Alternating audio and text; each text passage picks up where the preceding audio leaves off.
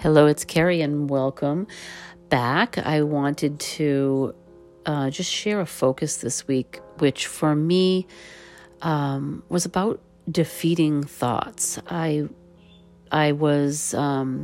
realized at the core of it that I was feeling defeated about something and questioning myself. And at the core of it, it was because I was taking something personal. Like, it wasn't about me. It wasn't for me to carry or question myself about. So I invite you to think about that. Maybe it is something you feel kind of just defeated or deflated. And that energy, it can really bring you down. And, sometimes we're carrying big things that are feeling very defeating, and they're tangible. You might have lost a job or you have an illness. But I'm talking about other things that, we just feel like, why am I bothering? Why am I doing this? Or something like that. Sometimes these thoughts can feel like it's about us, but it's really not. So needing to sit and think about it, journal on it. So maybe finding time this week to sit, light a candle with intention, sit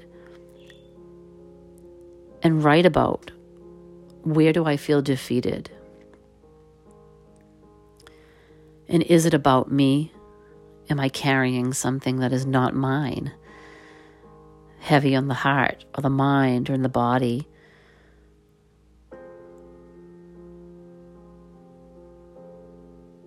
And just set the intention to let this candle flame start to burn it away.